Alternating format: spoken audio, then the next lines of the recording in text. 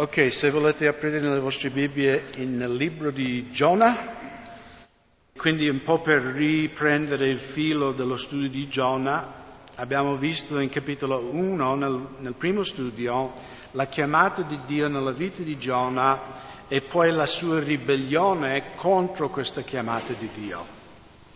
In capitolo 2 abbiamo visto Giona nel ventre del pesce grande che comincia a ammorbidirsi verso la volontà di Dio, e anche se il cuore di Giona non è tanto cambiato, almeno esternamente lui si sta aprendo all'ubbidienza, no? Alla chiamata di Dio nella sua vita. In capitolo 3 Giona entra a Ninive e predica il ravvedimento. E al contrario di quello che lui desidera, i Ninivei si ravvedono e tornano in massa al Signore. Si pentono, chiedono, invocano la misericordia di Dio. E quindi vogliamo rileggere il versetto 10.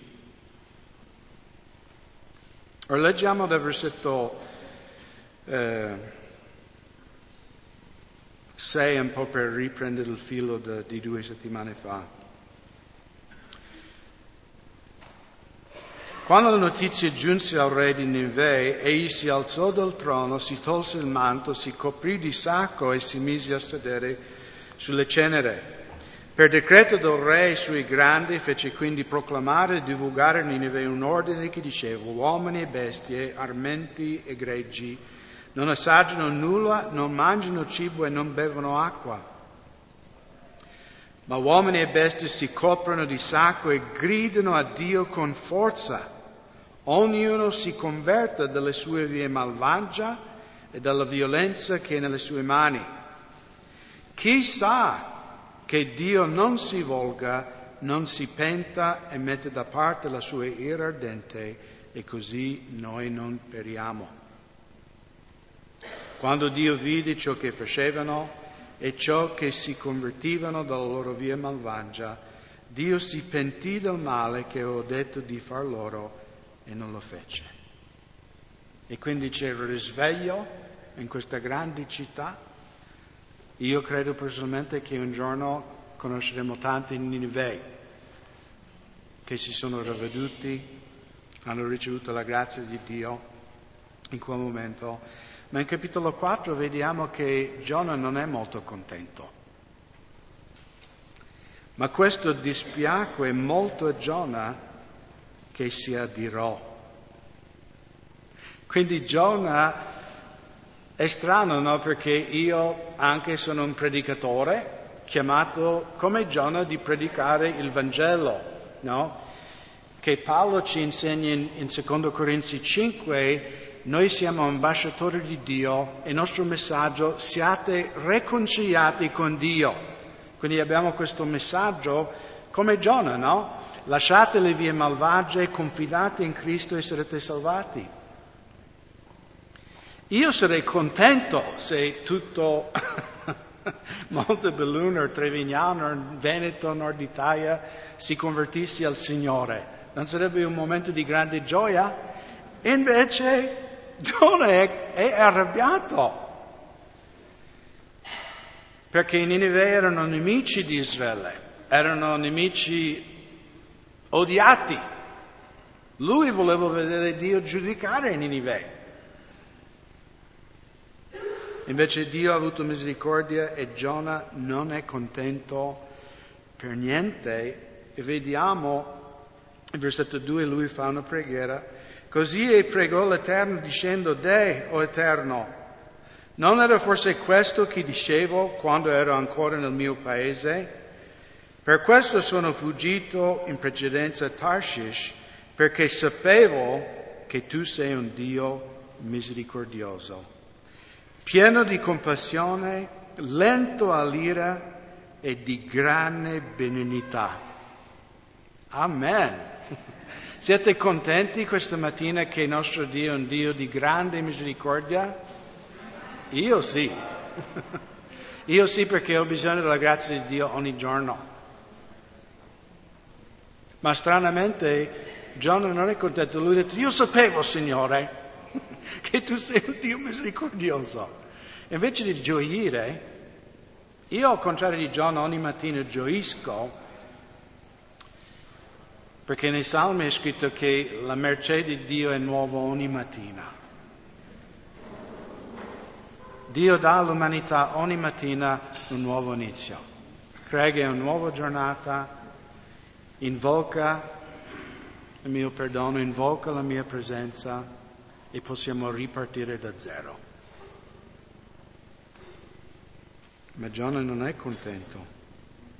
E addirittura in versetto 3, or dunque, o Eterno, ti prego, toglimi la vita, perché per me è meglio morire che vivere.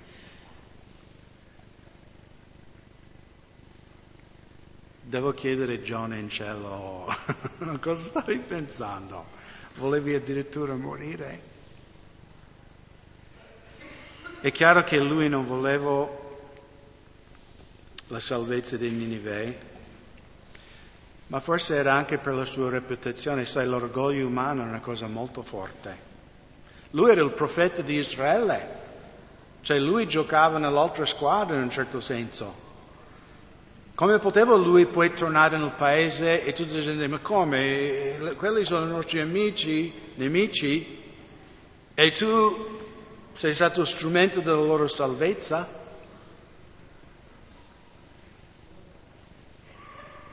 E vedremo in capitolo 4, perché la storia di Giona non è tanto la salvezza della città di Ninive, ma è a che fare di Dio con un suo servo. È l'operare di Dio nel cuore. Perché ricordate la storia di Davide quando lui è stato unto da Samuele, prima è arrivato Eliashab, il fratello maggiore di Davide, che era un bel pezzone, no? Un bel giocatore di football americano. E Samuele ha detto sicuramente questo è l'unto del re.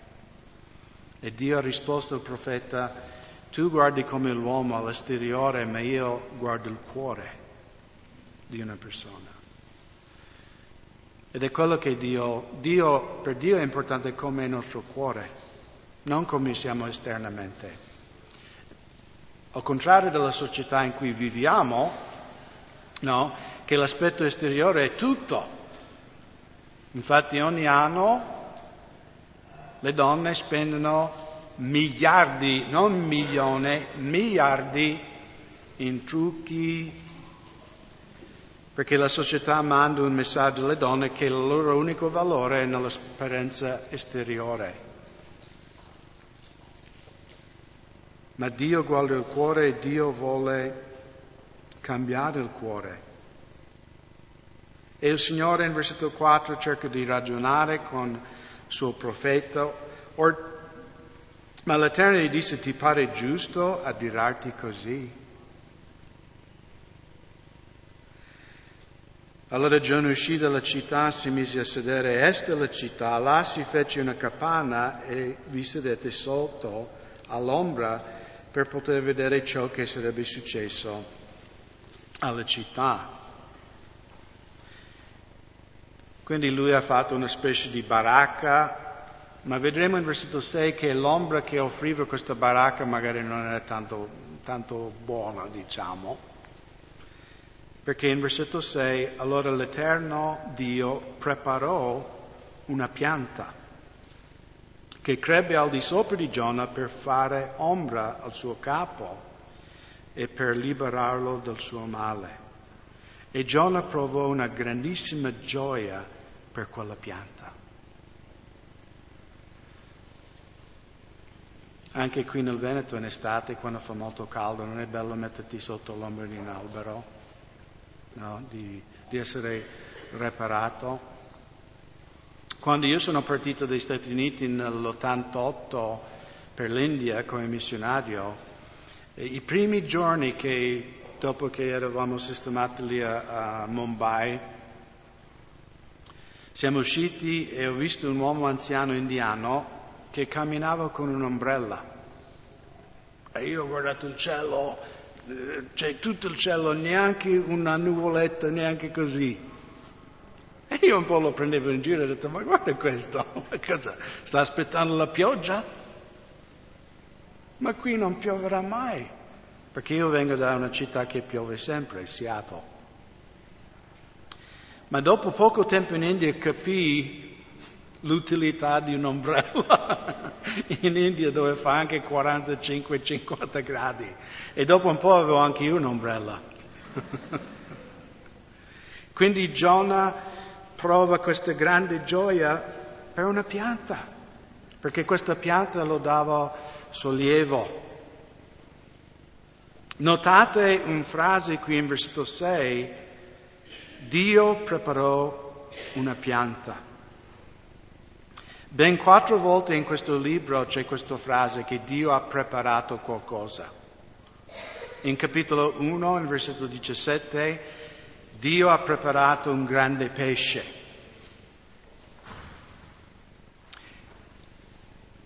Qui in versetto 6 Dio ha preparato una pianta. In versetto 7 Dio ha preparato un verme. E poi in versetto 8 Dio ha preparato un vento dall'est. E secondo me qui c'è una cosa molto importante che dobbiamo comprendere come figli di Dio, è che Dio prepara cose nella nostra vita, anche cose non tanto belle, no? Essere inghiottito da un grande pesce, no? Non era una grande vacanza al mare.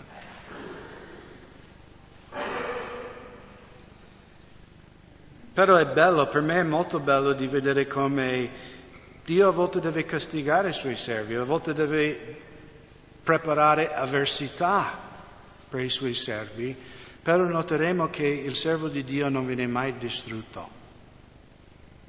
Perché Dio a volte prepara l'avversità nella nostra vita per cambiare il nostro cuore, per renderci più simili a Lui. E quindi tutto quello che Dio ha preparato anche per la tua vita ha una finalità buona. Come abbiamo visto in Ebrei, no? Che il castigo, la punizione, la correzione di Dio non sembra una cosa di gioia, però la sua finalità è che noi partecipiamo alla santità di Dio. E per me mi dà grande forza di sapere che qualunque cosa che accade nella mia vita, in un modo o l'altro Dio userà per la sua gloria. Come Paolo ci scrive in Romani 8:28, no? Che tutte le cose cooperano per il bene per coloro che amano Dio e sono chiamati secondo i suoi proponimenti. Dio ha mandato il pesce, ma Dio ha preparato anche una pianta. Una benedizione per il suo servo. E notate che Giona prova una grandissima gioia. Cioè questo in ebraico è come lui era in estesia, no? Per questa pianta. Baciava quella pianta, no? Che bello questa pianta, no? Che mi toglie e puoi immaginare nel Medio Oriente. Però, versetto 7, allo spuntare dall'alba del giorno seguente Dio preparò un verme. I vermi non sono tanti simpatici, siamo d'accordo? Però Dio ha preparato quel verme. Dio preparò un verme che colpì la pianta e questo si seccò.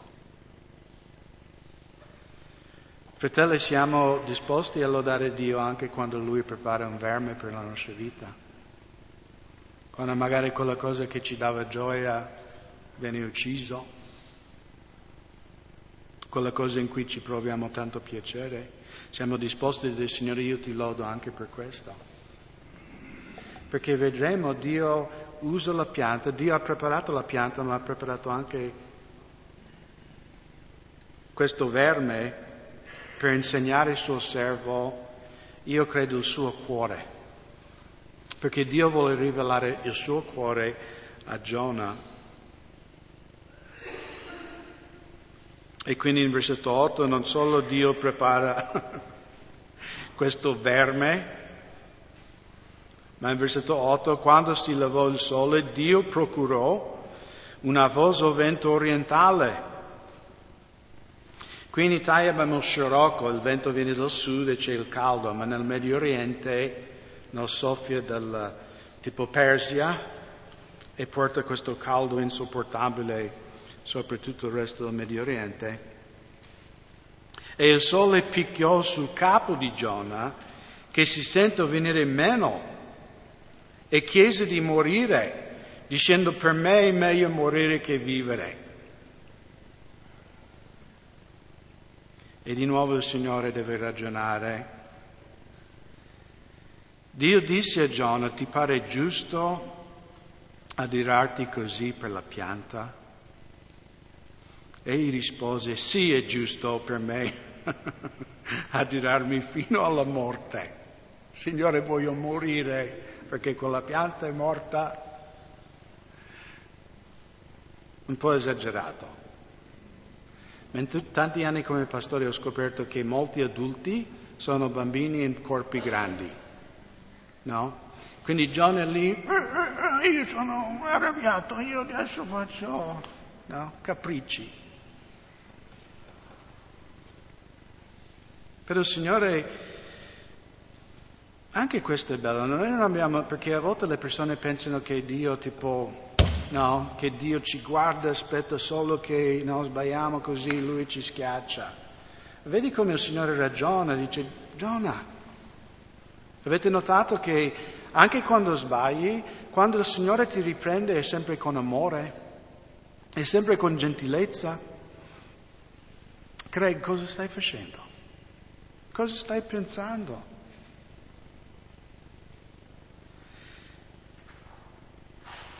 E il Signore risponde in versetto 10, ma l'Eterno disse: tu hai avuto compassione per la pianta, per cui non hai faticato né hai fatto crescere, e che in una notte è cresciuto, in una notte è perita. Non dovrei io avere compassione di Ninive, la grande città del quale ci sono 120.000 persone che non sanno distinguere la loro destra dalla loro sinistra, e una grande quantità di bestiame. Quindi 120.000 persone. Fra 120.000 adulti, che potremmo dire, ok, adulti sono pagani, sono idolatri, sono malvagi, ma i bambini, che forse erano 30, 40 o 50.000 bambini in questa città, perché di solito nello studio della popolazione i bambini sono più o meno metà della popolazione adulta. E Dio vuole ragionare col suo profeta, dice: tu hai avuto pietà per una pianta,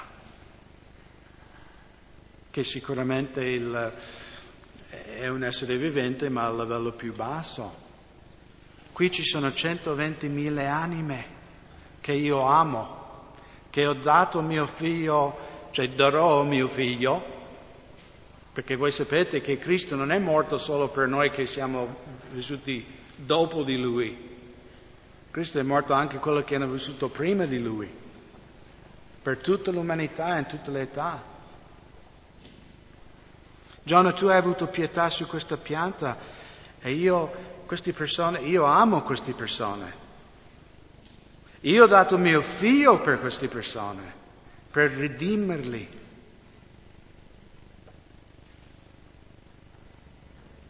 E abbiamo parlato anche nello studio precedente, se noi guardiamo, abbiamo parlato nel matrimonio, l'altra domenica,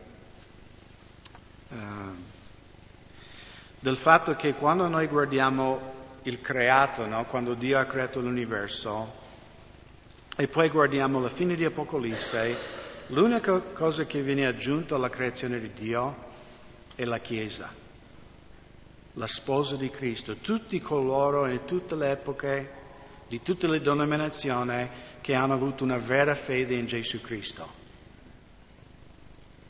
La sposa dell'agnello. che siamo noi.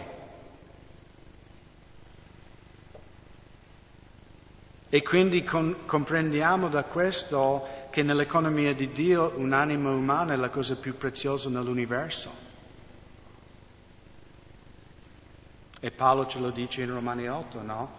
Se Dio non ha risparmiato il proprio figlio per voi, non vi darà ogni cosa con lui.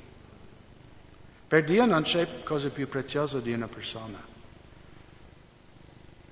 Infatti, alcuni suppongono che Dio ha pavimentato le strade in cielo di oro per farci capire per Lui quanto è di basso valore. Noi di cosa facciamo le strade? Di ghiaia, di asfalto, la cosa che costa meno. E per Dio ogni persona è prezioso. In Ezechiele 33:11 il Signore dichiara: dice il Signore l'Eterno, io non compiaccio della morte dell'empio, ma che l'empio si converta dalle sue vie e viva. Convertitevi dalle vostre vie malvagie, perché mai dovreste morire, o casa di Israele. E poi l'Apostolo Pietro, nella sua seconda lettera, capitolo 3, versetto 9, il Signore non ritarda l'adempimento delle sue promesse, come alcuni credono, come alcuni credono che Egli faccia, ma è paziente verso di noi, non volendo che alcuno perisca, ma che tutti vengano al ravvedimento. E poi l'ultimo passo che credo che conosciate tutti, Giovanni 3,16. Poiché Dio ha tanto amato il mondo che ha dato il suo unigenito Figlio affinché chiunque crede in Lui non perisca ma abbia la vita eterna. Questo è il cuore di Dio. Dio ama i musulmani, Dio ama anche coloro che bestemmino il suo nome in questo momento. Anche le persone più malvagie, Dio ama quelle persone e Dio vuole redimere quelle persone. Il nostro cuore dov'è? Perché anche noi che siamo seguaci di Cristo a volte, quelli là, no?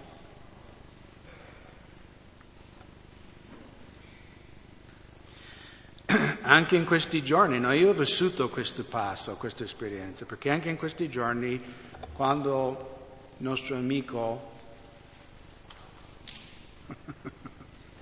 della Lega, diciamo, ci ha calunniato pubblicamente nella stampa, ci ha diffamato, dichiarando che volevano fare un centro di accoglienza qua. Che secondo me fare un centro di accoglienza non è una cosa brutta. Accogliere profughi, accogliere persone, non lo faremo qua. E devo confessare anche davanti a voi, io ero un po' come Giona, Signore colpiscilo, no? E poi dice, ma ti devi prendere con una chiesa, con le persone che vogliono solo pregare, lodare il Signore, in pace. Però ho dovuto io anche chiedere perdono al Signore e pregare per Lui. E sto pregando. Io sto benedicendo, io ogni giorno il Signore benedice questo Signore. Benedice la sua famiglia, benedice i suoi figli. Fa che Lui possa sperimentare le tue più grandi benedizioni. Fa che un giorno che Lui sarà qui con noi. Come l'Apostolo Paolo, che perseguitava la Chiesa, ma poi è diventato in un certo senso il suo più grande campione, si può dire dopo Gesù. Più grande apostolo, più grande evangelista. Fratelli, Dio vuole che abbiamo il suo cuore, che noi abbiamo compassione sugli altri, che noi preghiamo per i nostri nemici. perché alla fine è quello, per Dio la cosa più importante è il nostro cuore. Dove è il tuo cuore, Craig? Dove è il nostro cuore questa mattina?